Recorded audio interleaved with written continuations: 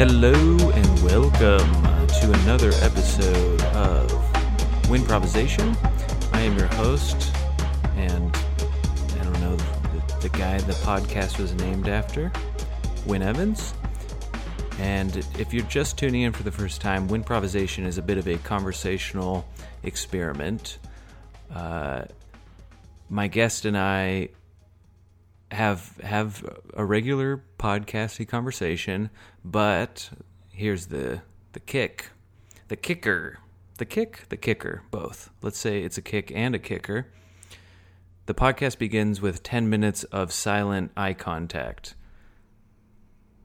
And if that sounds a little freaky and scary, it is. It's not an experience that you get a lot in the modern world, just gazing deeply into someone's eyes, which have been purported to be windows to the soul, whatever that is. And then after our 10-minute staring session, my guest rolls a dice to determine what we're going to talk about, at least to begin with the episode. In the episode. With the episode? In the episode? It's okay. It's all good.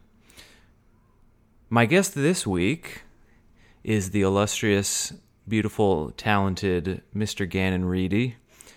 Gannon is a really awesome, just creative force. I really appreciate just seeing him doing his work out in the world.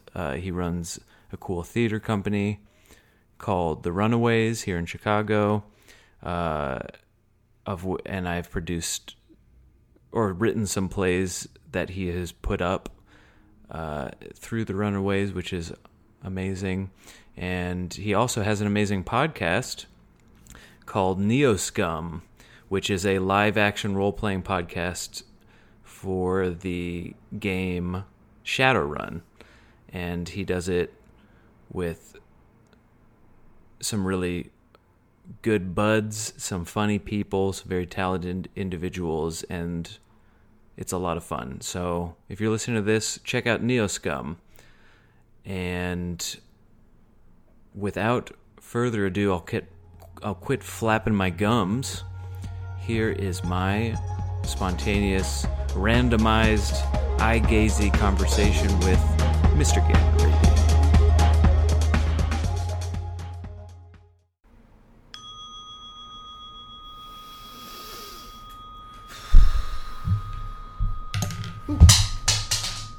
It's a 4. The last time you felt embarrassed? Doesn't have to be the last time. It could be whatever jumped to memory. Interesting. Good question there. The last time I felt embarrassed. It's funny, is there's a period of my life where it really felt like embarrassment was like nonstop. And I never could escape it. The shame that I carried with me constantly, everything I did and everything I said wrong. But it's funny because like recently, mercifully at a certain point, I was able to get over some of those tendencies that allowed the kind of like obsessive, embarrassing thought. But I'm trying to think of like the last time I felt embarrassed, truly embarrassed. Last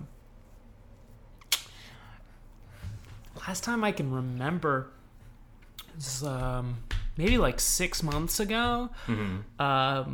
My girlfriend's pal, mom came into town, and they were having a going away party for one of their friends, and I accidentally got really cranked there.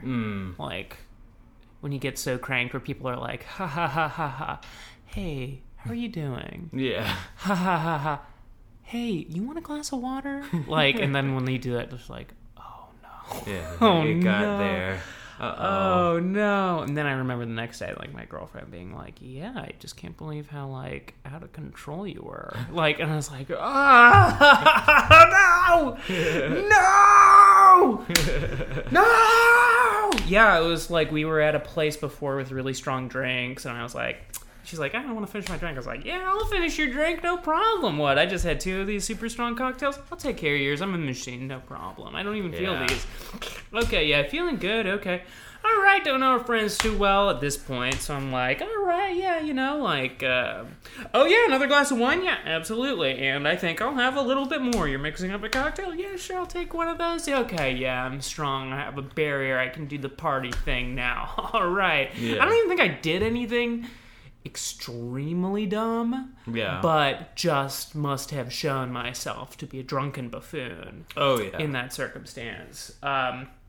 I still have, like, pictures on my phone that I took, like, where they were like, hey, Gannon, can you take a picture of something? I'm like, oh, yeah, I gotta take pictures. Yeah, so many pictures. And now when I look at his pictures, I'm just like, God, Jesus Christ. Yeah, I love finding the pictures on your phone or your camera where you're like, oh, right, I got super drunk and took a picture of my shoe. Yeah, or whatever right. it is.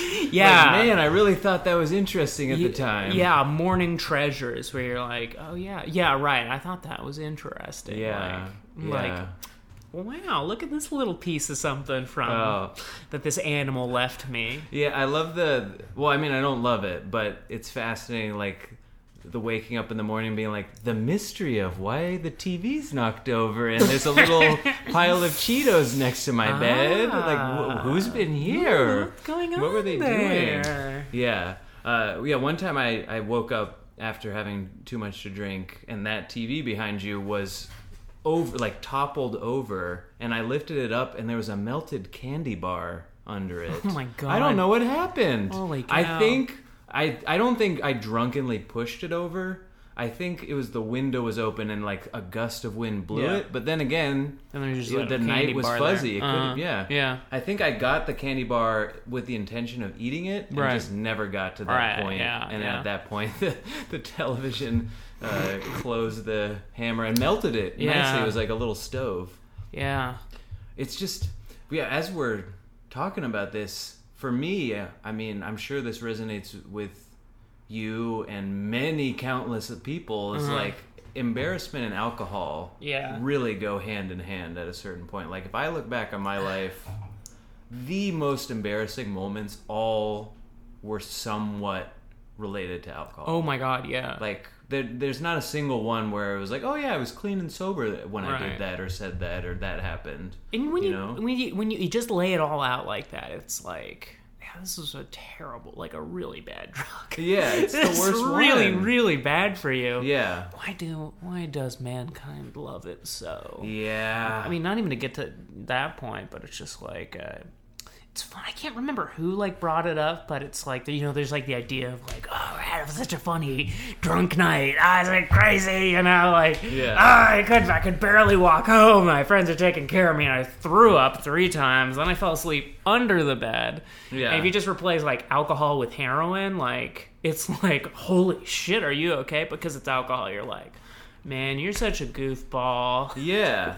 It slipped under the radar of other drugs because it became so culturally acceptable as to the point where, like, you're not poisoning yourself every weekend? Like, what's wrong with you? Don't you have fun? Yeah. Right, yeah, and it's become like, it's really sad when you, like, really examine it. Like, it's really very sad. Like, I wasn't drinking good 19, 20 years of my life, wasn't drinking, maybe 18, 20, I was, I got by, was no problem, and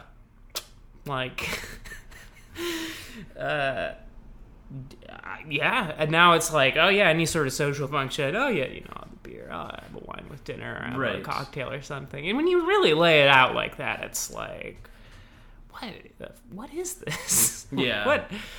Goodness gracious. Yeah. It's definitely an interesting substance. Yeah, I saw an article also like the other week, or is it just a headline? Headline was enough. The headline was like, drinking 5 times a week could shorten your life. And it's like, okay. Yeah. Cha-ching. Yeah. Got that one in the bank. Yeah. No problem. Yeah. And as we both take a sip of our wine. Cheers. Yeah, cheers. Yeah. It's really very bad, but it is Feels nice. Yeah. It does feel... And there must be some sort of societal reason. It's like every... I don't know. I'm talking out of my ass right now. Yeah. But, like, it doesn't, like, every culture have, like, some sort of relationship with some sort of, like, fermented alcoholic product? It's one of the most ancient products. Yeah. I mean, I'm talking out of my ass, too. But I believe it's, like, one of the earliest things civilization has produced. Right. I think initially because of fermentation preserved things before there were refrigerators, so like it was safer to drink beer than it was to drink rancid water or whatever. But yeah, it's very pervasive. And across cultures, everyone's got their own. It's kind of like psychedelics in a way. Like every culture except for the Inuit have a psychedelic tradition. Yeah, and the Inuits. What about the British? I think I'm again. Sorry. Yeah, you're a pro on this, right? Yeah. No, I'm thinking like ancient Britain though. Like we're talking about like pre-colonized, indigenous, like all indigenous cultures. Let's say have some sort of psychedelic ritual tradition. For mythology. The Protestants came in and and they're like, nope, only beer. Yeah. Only alcohol. I guess it was the Catholics who did it first. Like, they must not have been. I don't know. So, What's the history of Catholic psychedelics? Is there anything there? There's probably an underground of like Catholic priests who dropped acid. They got into visions. Yeah. Visions and talking and like voices in your head and stuff like that. Yeah. I feel like that's also something that I read one time where it was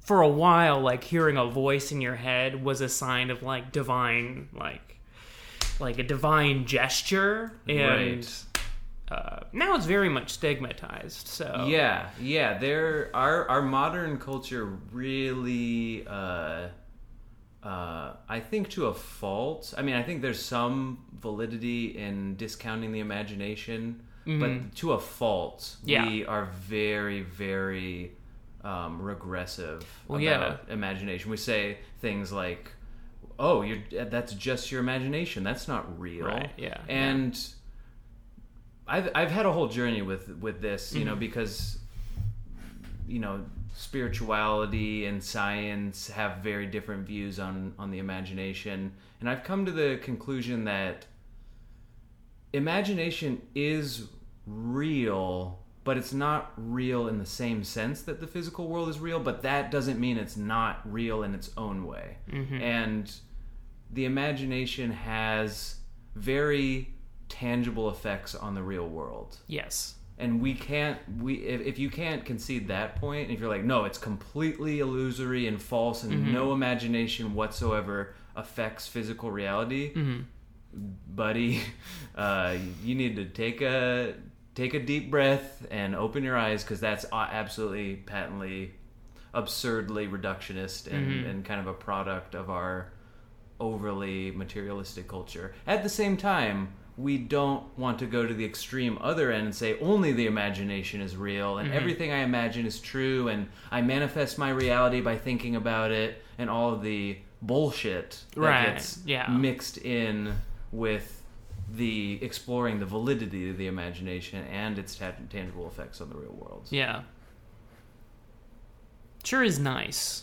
Yeah. Imagination. Oh, I love the imagination. Nice. Can you imagine a human life without imagination? How fucking dull and lifeless and stagnant that would be? It's like all I got. You know, it's like, it is one of the, I can hang my hat on having some fun thoughts every now and again. Right. It's a refuge. Yeah. It's a place you can go when real life is so painful that you need to relate to something on a different order of existence. Yeah. In order to keep going in this crazy physical maze that we have playing out in modern society. Well, just in physical reality in general is just fucking insane.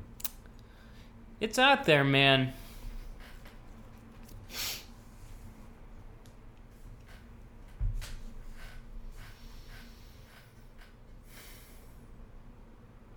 When's the last time you felt embarrassed? I think the last time I felt embarrassed was realizing that I had been projecting a false image of myself into the world. Really? And then being perceived as if I were that image. And then realizing that who I actually am and the image I've been projecting didn't add up. Yeah. What was the image you were projecting, if you don't mind my asking? Yeah. So I think the image I was projecting was kind of like this.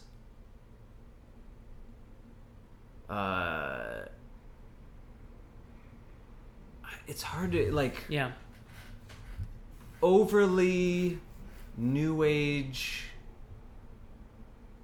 extraordinarily has the answer for everything. Yeah. Positive. Yeah.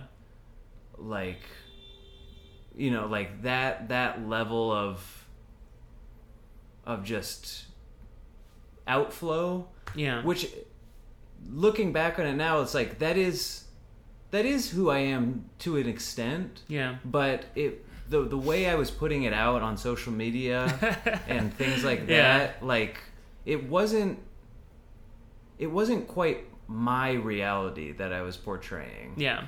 I was taking insights that I had gathered from other people, even using the language from other people, and putting that out there. And then the embarrassment, I think, was like people responding to that so positively. And on the inside, I'm like, that's not me, though. Really? Yeah, that's not me. That it's not genuinely my insights that I'm sharing yet. Right, yeah. Like it was kind of my insights, but it wasn't like genuinely. It wasn't my full voice. And so when people responded and like, man, I love what you're posting on social media. It's like so wonderful and so positive. And there was a part of me that was like, that's not who I am. And I felt such an embarrassment. And there was this whole journey I had too of kind of completely rejecting all of spirituality. Yeah. All of my teachers. Anyone who had taught me anything, I was just like, fuck that, it's all bullshit. Yeah, when did that start? How long did that last? Sometime in 2018. Wow. Sometime in 2018, and then... So it was like the pendulum of my life, right? Yeah. On one end was like super, super new agey, and I had gone down that rabbit hole. And then I swung back real hard into staunch materialist. Anyone who thinks of anything slightly ooky spooky is an idiot, and they're probably selling you a pack of lies. Like that's a big swing. Yeah, but the beauty is now I'm somewhere in the middle. All right. So I'm not like completely 100% like anything that feels good must be true. Right. Because that's like the main fallacy of the New Age movement is anything that feels good must be true. So if it feels good to believe that you're actually a 30-second dimension light being temporarily occupying a physical body, if that makes you feel good, it must be true. Right. Yeah. Okay. Or that could be like a really clever way to sell people something. Right. And then the other side is fuck all that shit other than what my senses can let me know.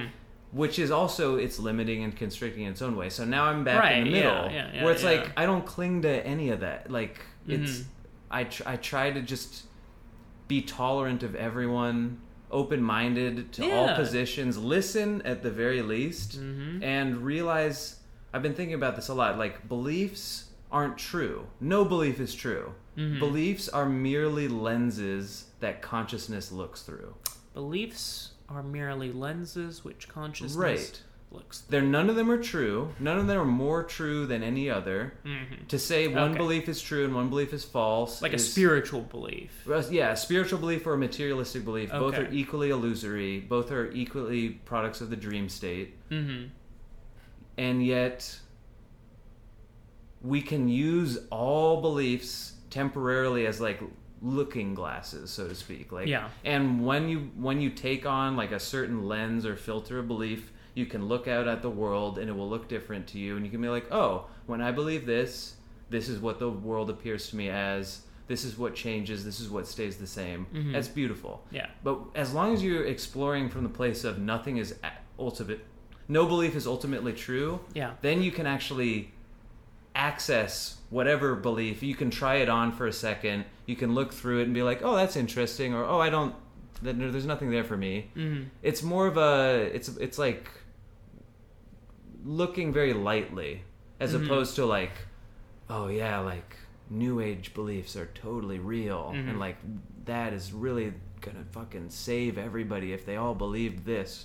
Right. And then no, scientific materialistic belief, though, that's real, and anyone who believes otherwise is a fucking asshole, horseshit manipulator. Like, what if you just got rid of all of that and just tried on beliefs just for the hell of it, just to see what happens? Like, have it be more of like a playful experiment with beliefs, and not be tied to any specific belief and therefore any specific identity that goes along with that belief. Does that make sense? I think so. Yeah. I think I just had to go through that, because I was too far on one side of the pendulum. Mm-hmm. I had to swing all the way to the other side so that I could like get some equilibrium. Interesting. Going. That is pretty wild. That is a pretty wild shift. It was a wild journey. Yeah, definitely. Especially for someone, like one time I meditated with you for like 2 hours or something like that. Like it was like as new agey as it gets. Yeah. So respect to really running the gamut. Yeah. I mean, I definitely am the kind of person who is like, I have to go there to know there. Yeah.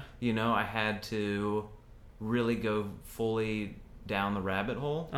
Well, you're probably like side. Yeah, you're probably like the most spiritual dude I know. The one who probably cares. Like, out of everyone I know, like the few people who I know well who are religious. It's not a lot of people at this point in my life, but like they kind of like hang on that and are just like, it's cool, I mean, I don't know. I don't have any big spiritual conversations with, I think, anyone but you, Win. Sure. Which is interesting. Yeah. I think that is a very interesting quality, and it is really neat to hit on that and talk about that kind of a thing. Yeah, definitely. Yeah. I mean, it's with anything though. It's there's gonna be some bullshit in any level of human endeavor, including spirituality, including science, including philosophy. Like, there's just no escaping it. We're human beings. Some amount of bullshit is going to sneak in. Yeah. And it's also important, too, I think, to recognize that just because part of a person is full of shit does not necessarily discount the true value they have to offer. Like, I'm thinking specifically of like certain spiritual teachers that I was very into for a period of time and kind of idolized in a certain sense, in an unhealthy way. Yeah. And like thinking everything they said was, divinely the word of God or word of the universe. And if I just listened to everything they said, then it was all going to turn out okay. That level of attachment to like this external teacher. And then I went full-blown rejection, like that. Those people are charlatans. Those are snake oil salesmen, basically capitalizing on vulnerable, emotionally needy people who are just, looking for answers and just want to believe something so they can feel good. Interesting. But now, again, pendulum swings back in the middle. Part of those teachers are definitely full of shit because they're humans. Mm-hmm. There's shit there. Like, no denying it. Yes. But I don't have to believe that. And also, I can take the parts of their teachings that do work for me and actually demonstrably make my reality a more peaceful place to be. And I can apply that and make that my own. Yeah. As opposed to, I need to be attached at the hip to everything these people are saying. And if I'm not constantly referring to what this or that teacher said, then my life is going to go off the rails. That's the unhealthiness. Yeah. And that's kind of... Sounds like it. Yeah, that's kind of what got shaken loose, I think, from like this whole exploration. It was just a really potent reminder there's no such thing as an external teacher. Like, an external teacher reminds you that you're your teacher. Yeah. If that makes sense. And if someone is out there in the external world and they're embodying qualities that you find appealing, that means those qualities are blossoming in you, and they're maybe helping coax it out, but ultimately you're the one taking the journey. No one can take the journey of life for you. No one can be like, hop on my back, we're gonna go together from here on. Like, it just doesn't work like that. Yeah. And I think that's kind of what got broken down. Interesting. Ultimately. Yeah. And I have a weird feeling about the word spiritual too, because no one really knows what that means. No. You know? No. Like, and it, or everyone thinks they know what it means, but everyone's referring to something different. I would say you are the most open to talking about the concepts which tie us to, like living or whatever. Yeah, I prefer the term well-being. Well-being. Well-being. Like, that's really what I'm interested in, is how to live well. How to live a peaceful, beneficial life that is real. Yeah. I mean, that's really what it was like. I remember, like, the Santa Claus conversation for me. I still remember this pretty distinctly. Like, every year my parents would ask, or I would ask my parents rather, is Santa Claus real? And then my parents would say, well, what do you think? Which is very good parenting move. Like, well, what do you think, child? And then I say, I think he's real. And then I bumble off. But then one year, I think I was 10 years old. I was like, Mom and Dad, I think he's real, but I want to know the truth. Like, what's real about it? And then they were like, yeah, he's not real. Like, it's your dad. And I burst into tears, and they're like, are you okay? And I said, I wasn't ready. But that's like a metaphor for it. Like, but that's really what my whole quote unquote spiritual journey has been about. Is it's a quest for what's actually real. Yeah. It was a sense of, it first really awakened within me of like this intense fear of death, which to me kind of like erased any interest in anything other than ultimate reality, if that makes sense. Like, it all seemed like complete dust in the wind if I wasn't dedicating my life to finding out what was real, what was actually authentically true. Yes. I think that is certainly the thing that, death awareness. Yeah. Oh, if you got it, I getcha. Yeah. Yeah. Because I definitely had that too. As a youngin'. Yeah.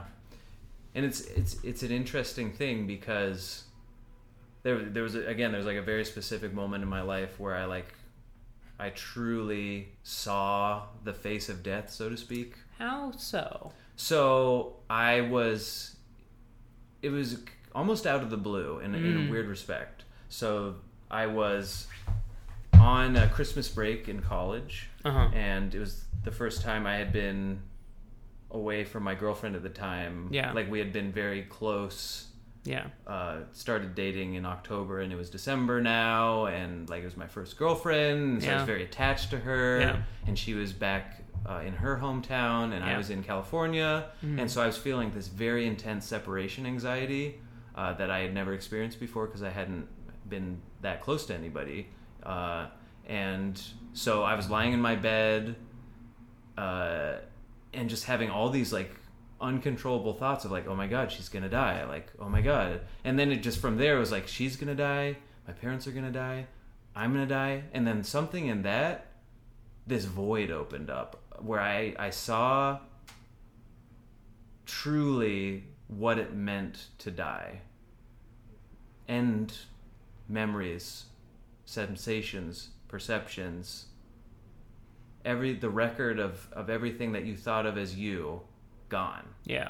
And it terrified me. It fucking terrified. It was like, I still can kind of feel like the intensity of that fear, because it was like 10,000 times stronger than any other fear I'd ever felt in my life. It was fucking awful at the time. And then looking back on it, it's like, oh, that was my ego looking into infinity for the first time. Yeah.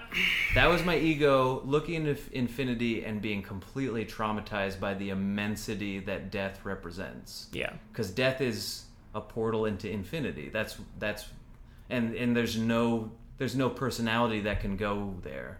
Yeah.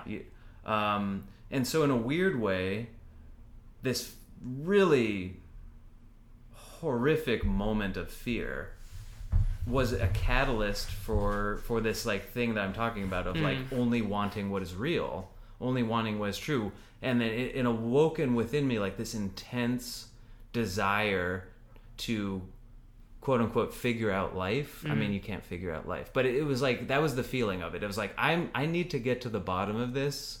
I need to find out someone who has some insight into what the fuck all of this is for real, because everything I knew before isn't gonna cut it anymore. Yeah. So it was like, it's this concept of like the adversity or like the painful things we can't avoid.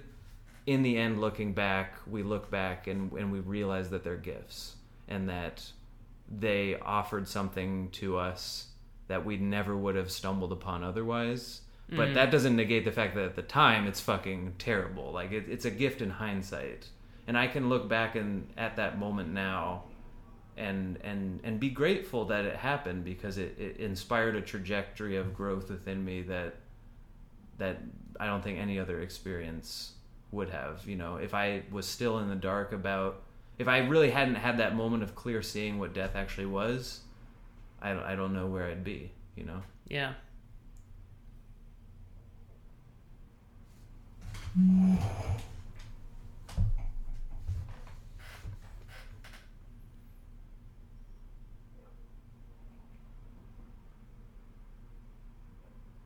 I still don't know what's real. It's a process. Yeah.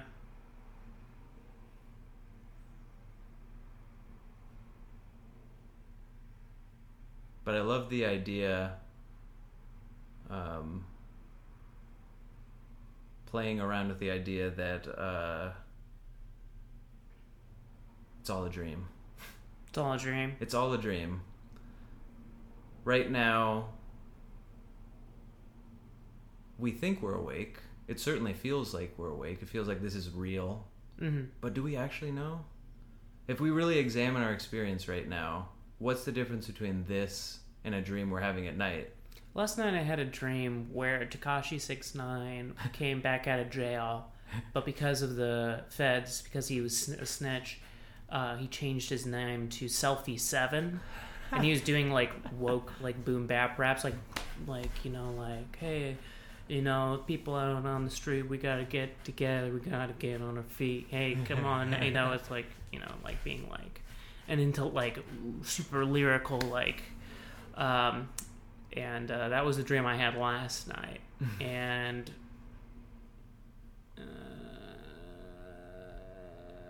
yeah, I don't know. Dreams feel a little different. Although, also last night, I dreamt that I woke up and I was lying in bed. False awakening dream. And then I woke up again and I was like, oh, no, I really am awake. Yeah, yeah. So I guess it did get me in that respect where I was like, oh, crap, I woke up and, yeah, Tekashi 6ix9ine is now Selfie 7. And, like, that's really... and then I wake up again. I'm like, oh, right. No, that's not real. Okay, so yeah, fair point, I guess. Yeah. I guess dreams do feel similar to reality, though I would say my reality seems a lot more consistent than my dreams. Sure. Yeah, there seems to be a more of a solidity in physical dreams reality. Are so stupid. Yeah. And they're always reflective of the day that it's going through, or like they have their own like sort of motifs that they like to continue within each. They like repetition happens a lot. Scenes will repeat. I'll do things over again and be aware. My dreams like to be meta. Yeah. I don't know. It's like my life. It almost feels more open than my dream. Like if I'm like stressed about something, I'm gonna dream that I'm in school, and I'll dream that every night of the week. Right. And then I'll wake up. I'm not going to school. I don't know. I'm going to work, but right. I don't know. Dreams are different. Right, but the interesting thing is, like, I agree they do feel different. Yeah. But to actually, like, qualify what the difference is, it's Yeah. like, it always comes down to, I don't know, like, reality feels more real and dreams feel more like dreams. Like, it's almost impossible to, Yeah. like, it's just that the nebulous, like, feeling of, oh, like, yeah, dreams are more dream-like, reality's more reality-like, and yet I went to this death and dying like weekend retreat back Nice. when I worked at Costello's Sandwich in Lincoln Square. So this was like 2014, 2013. And I'll always remember something the monk who was teaching the lecture said. He said something like, find what is real about this moment of me giving this talk later this evening. Where is it? Where is this moment at 6 p.m. tonight? Yeah. And that really struck me of, as soon as this moment passes, it only exists in the form of a memory, just in the way that dreams do. It's... And in the same way, like, I think the danger is to say reality is a dream. That can sound like negating suffering, right? Like, oh, it's all just a dream. Everyone should just relax. It's cool. But it's a real dream. Yeah. We're experiencing the dream of reality as if it's actually happening, which is the same as if it is happening. Does that make sense? I think it's unkind to say it's all a dream without that qualification of it's the realest fucking dream ever. And it's a dream that you can't just wake up from out of personal volition. Like, if anything, you wake up out of the dream of personal self through pain, suffering, and that's the traditional way of doing it. There's some quote from some sage that is kind of pertinent here. It's like, it's possible to wake up in the midst of a pleasant dream, but it's much more likely that you're waking up in the midst of a nightmare. And that's kind of the same for like personal breakthroughs. You're much more likely to open, like, again, my death experience. I was much more likely to want to awaken to something more real than what I perceived to be real, because that pain, the sheer intensity of that experience made my reality a nightmare. And so something within me woke up, in a certain sense.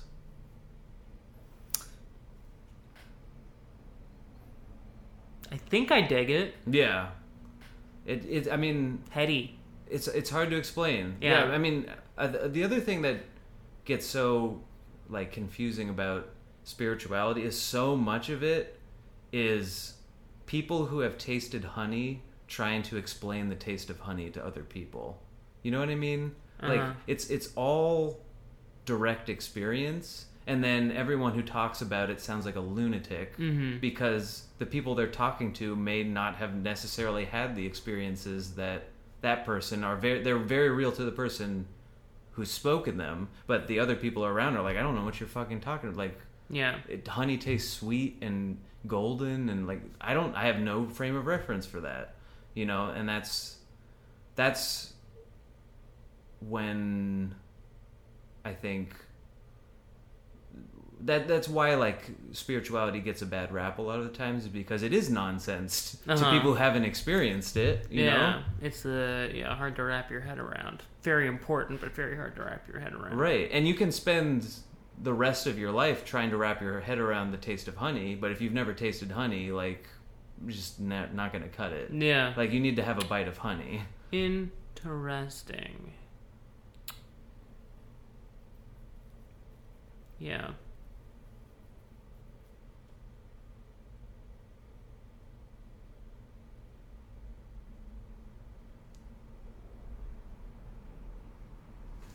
What you thinking on? It's just a far out notion. I don't know if I can totally wrap my head around it.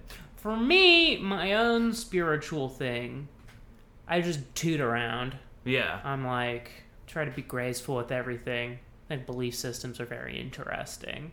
I think the concept of meditation certainly has its medical benefits. Sure. And being thoughtful. I think that's all very good. I have a great affection for Catholicist aesthetics. I was raised Catholic, so I have that forever burned on my soul. You know, pretty lot of horrific morality from that belief system, but also some kind of groovy concepts. But yeah, my day to day, it's I do not find myself thirsting for that cup. And yeah, I don't know. I wonder why. Yeah. Yeah. Well, I mean, and that was a big lesson for me too. Is like, not everyone's gonna be into spirituality, right? Like, and that's okay. I think it's cool. I love hearing about it. But not everyone's gonna be into it. It's not necessary for you know, to take it back to my term, well-being. Yeah. Well-being is going to be different for everybody, and it might actively be harmful for people to get super absorbed into spirituality in certain circumstances. It's not a one-size-fits-all prescription. Like, oh, just get into spiritual teachings and everything will be great. Like, no, maybe you don't need it, and you know, your particular genetic, physical makeup just you don't need it in this life. Yeah, you need something. You're on a different mission, so to speak. You know. Yeah, and it's okay, and it's really it's like an intensely personal thing at the end of the day. Like a big thing for me too was really realizing that nobody fucking needs to know what I think about anything. No one needs my opinions. No one needs to hear my insights. No one needs, because a lot of that is just trying to convince yourself that your experience is valid. You know, maybe I'm kind of like, I feel like I always grew up feeling that, like, for some reason in the Catholic Church, the idea of modesty really hung with me. Yeah. Like, oh, I shouldn't really, like, if there's something I like that I want to express, I shouldn't express it because then I'm being too boastful or prideful, or like, who am I to say that my thoughts are more interesting than another person's? And like, now I've sort of been like finding that it doesn't really matter, and that actually that can be helpful. You know, you don't know when those thoughts can be helpful. It's good not to go overboard and be like a goofball, like being like la, la, la, la, la, la, la, just, you know, spraying your emotions out into the world and and over, you know, but like whatever. Also, like, I think it's like, I don't know, also sort of like esoteric, ethereal thing, you know, like how much is self-expression like a healing and validating thing for myself and meaningful for the people around me.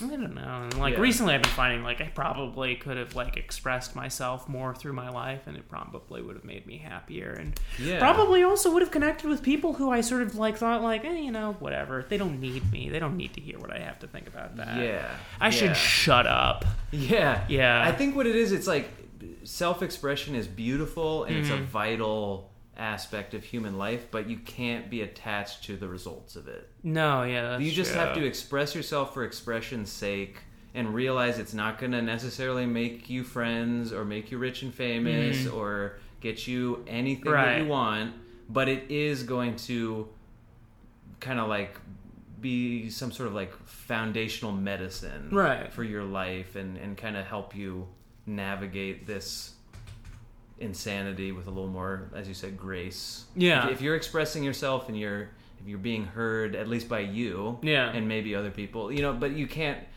have it with the intention of, I'm going to express myself and then all these great things are going to happen as a result of that. You gotta figure out how to measure that kind of excitement when the expectation is like, well, you know, I mean, this is like very much based around social media or like whatever prime way of like mass self-expression. You know, it's like, maybe, you know, this thought could really kick off, and then everyone's gonna say I'm funny, and I get private messages like, "Hey, you're really funny. You want to fucking write for my," or like whatever, you know, like. it's like that sort of frame of thinking is really exhausting and not helpful. It is nice to just sort of be like, this feels like me. I'm just gonna put it out there, and if no one likes it, so be it. But let it be known that when the eye of God peers down from heaven, he will look into my heart and see that it is pure of intention. Right, because you did what you were meant to do that felt good for you to do, and you fucking did it. And you didn't let anyone stop you. Yeah. And sometimes you gotta do that a couple of times to figure out what, really blast you off in that way. Yeah. I don't know. I'm still figuring it out. I barely know. Yeah.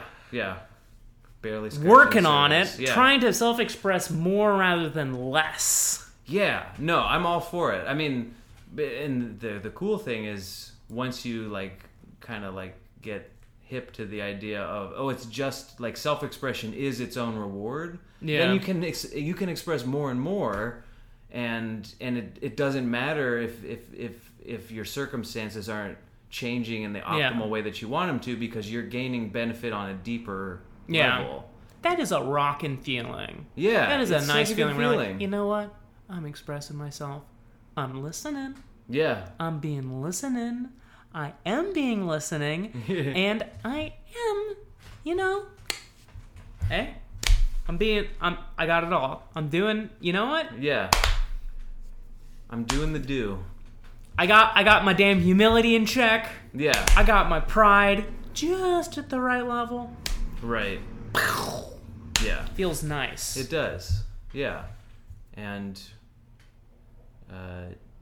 recognizing that if I got a bunch of shit from self-expression, that'd probably be a new prison that I'd have to break out of at some point, Yeah.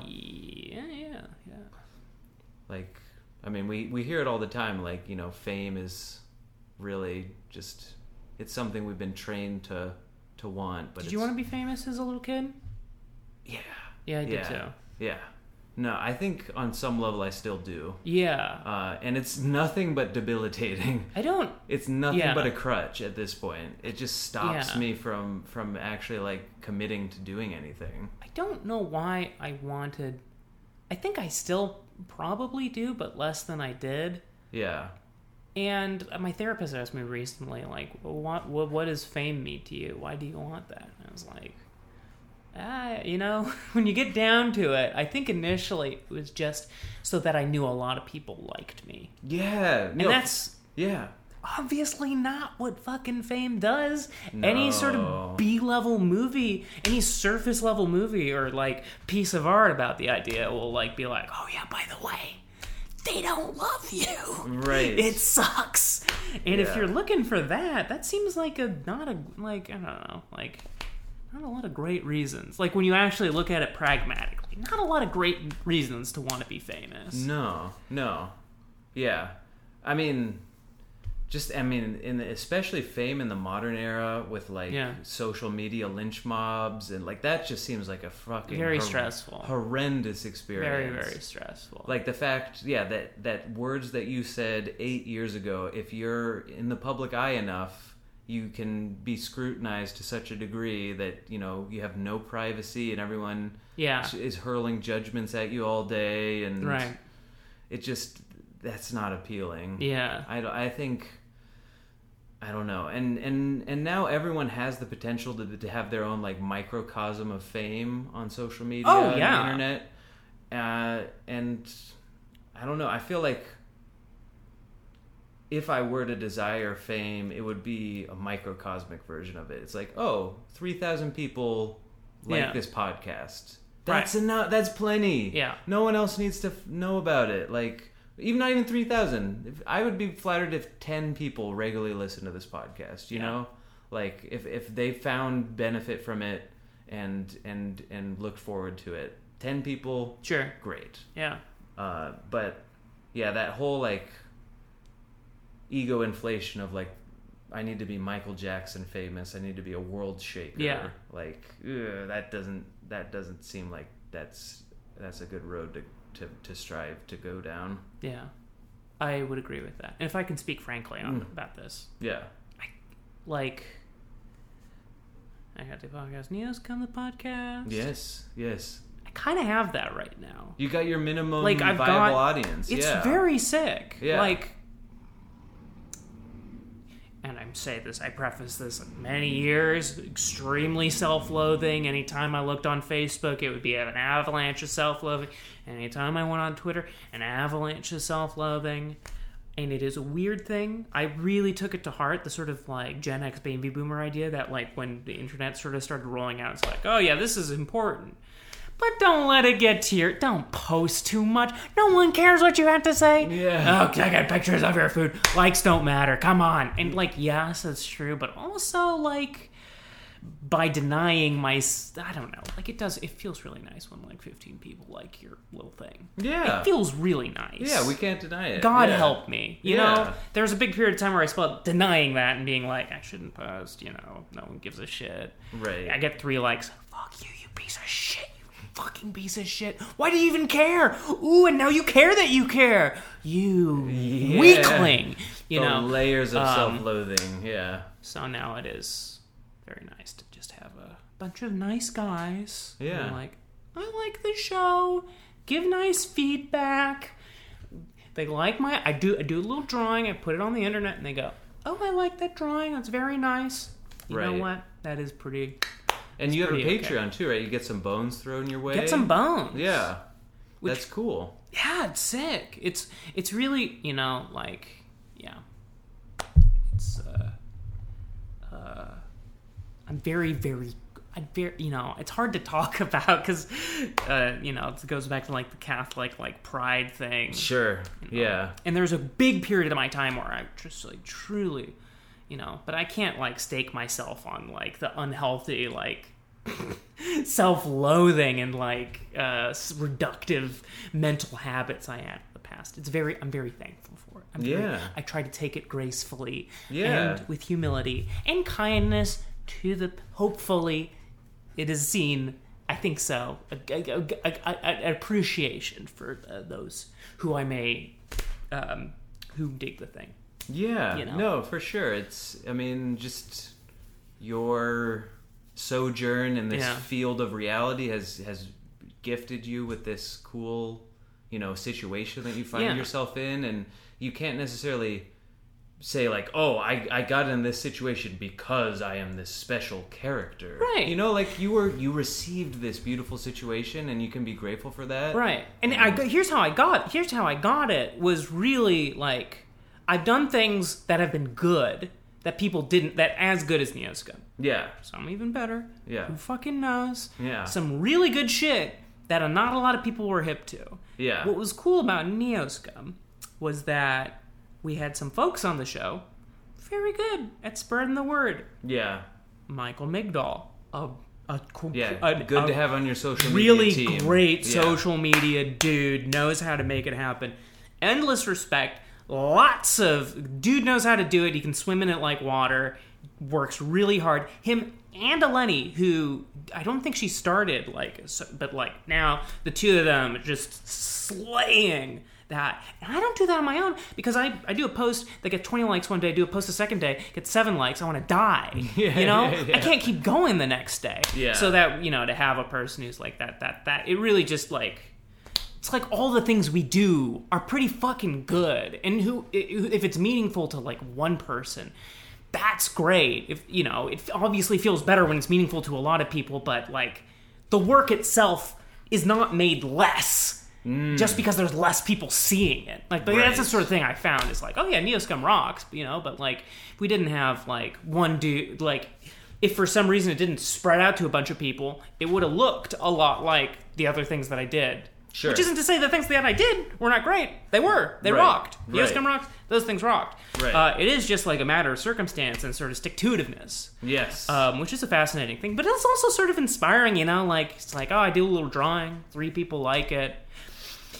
You know, you stick with it in some degree. You don't kill yourself over it. The thing is good. Yeah. It's good as it is. And if through the miracle of self-expression and stick-to-itiveness, it will hit a stream, and you can receive more. Yeah, yeah.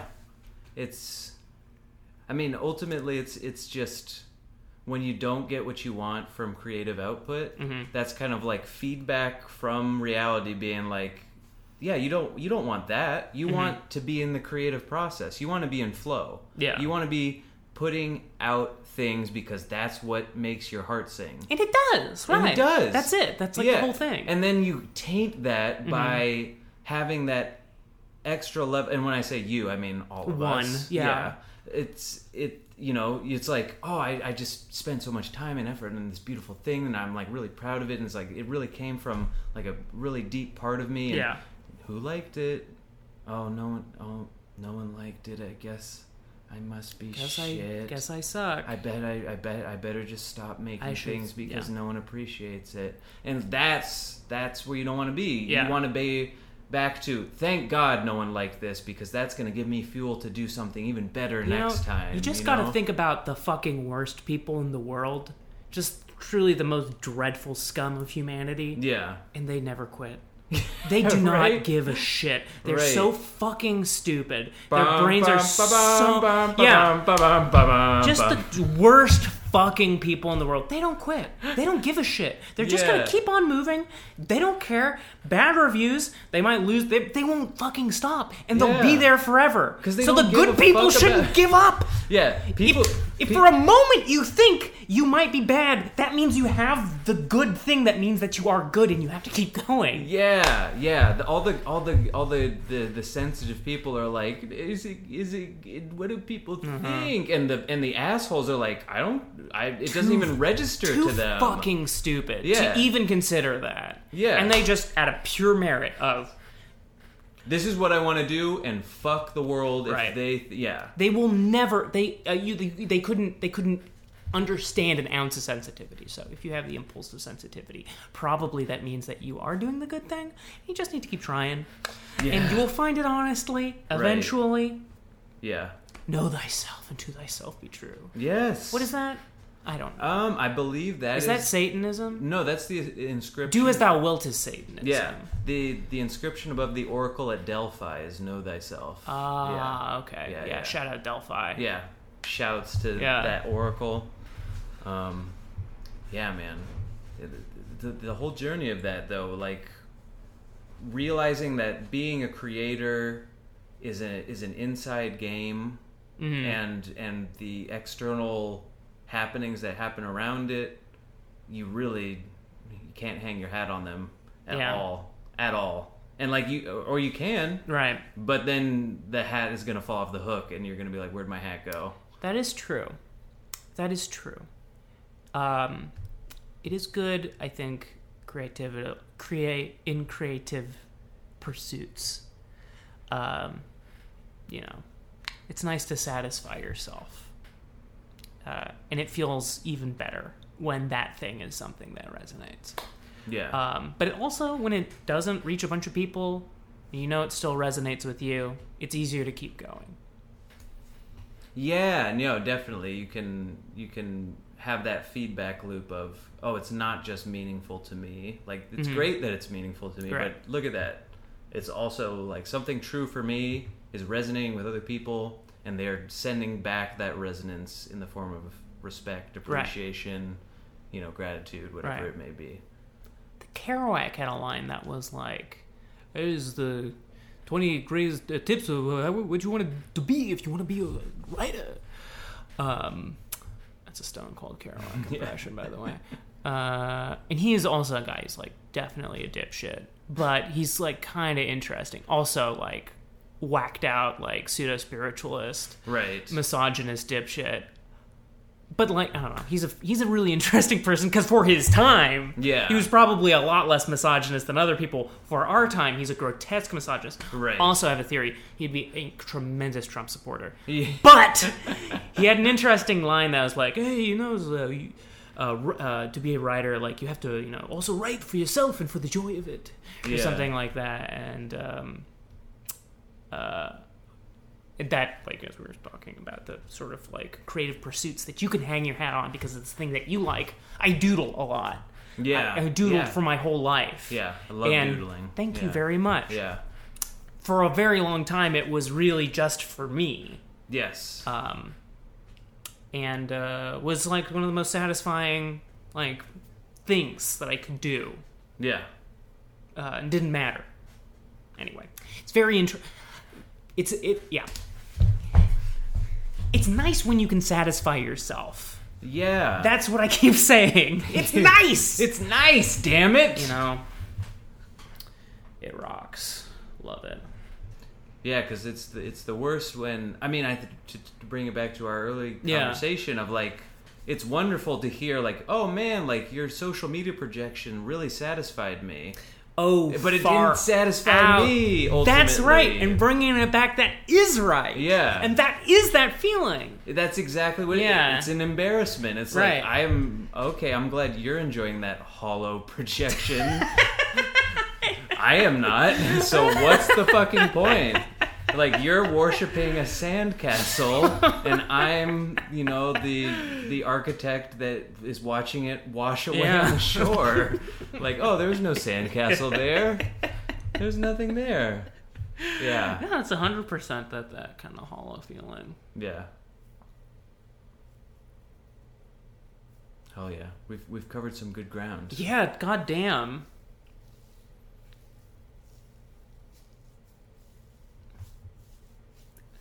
Speaking of alcohol, to bring it back to the very beginning, can you hand me that bottle? Oh yeah, hell yeah.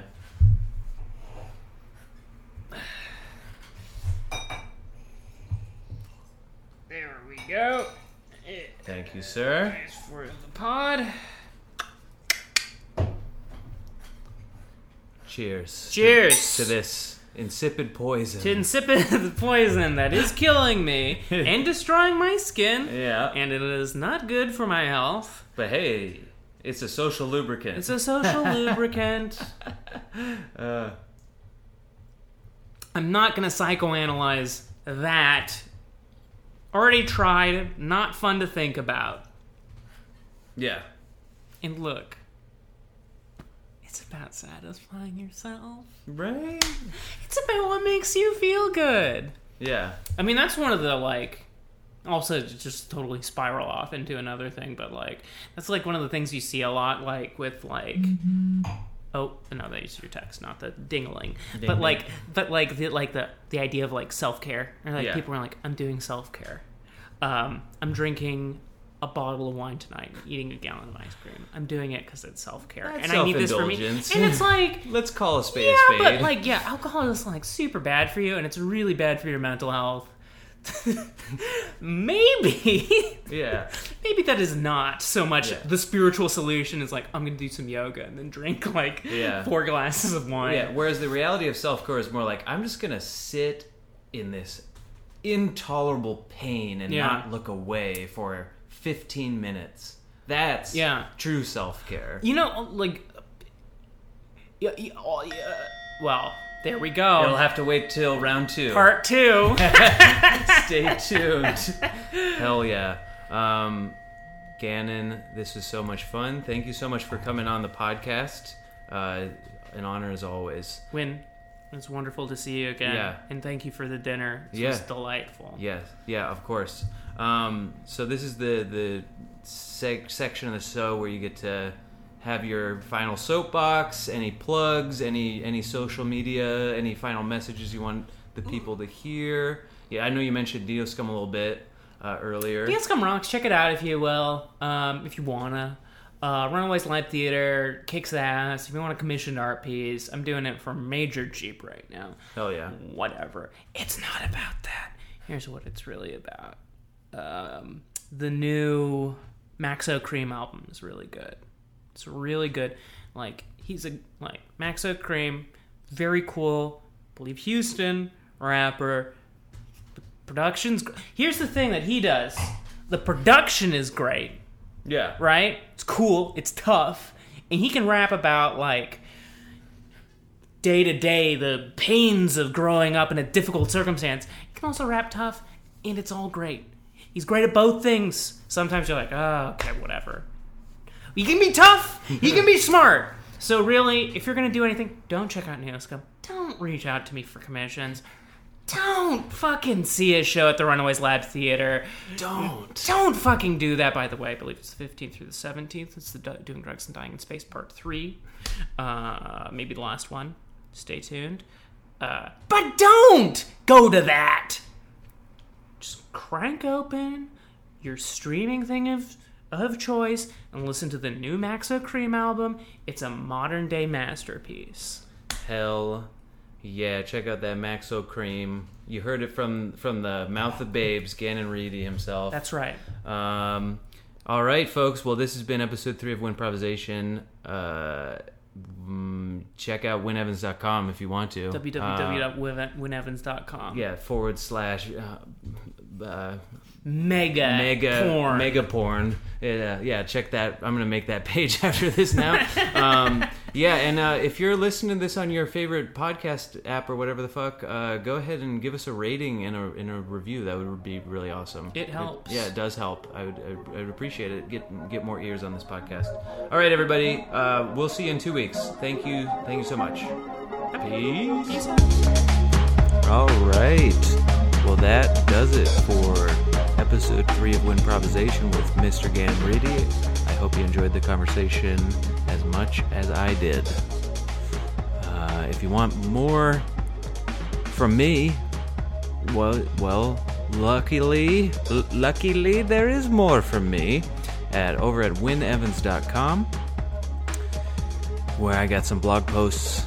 I got some music. You can check out some of the albums I've released. You can I don't know, you can have a real good time just apprehending the gorgeousness of my Squarespace website. I'm not sponsored, by the way, but they sponsor a lot of podcasts, so maybe putting it out there.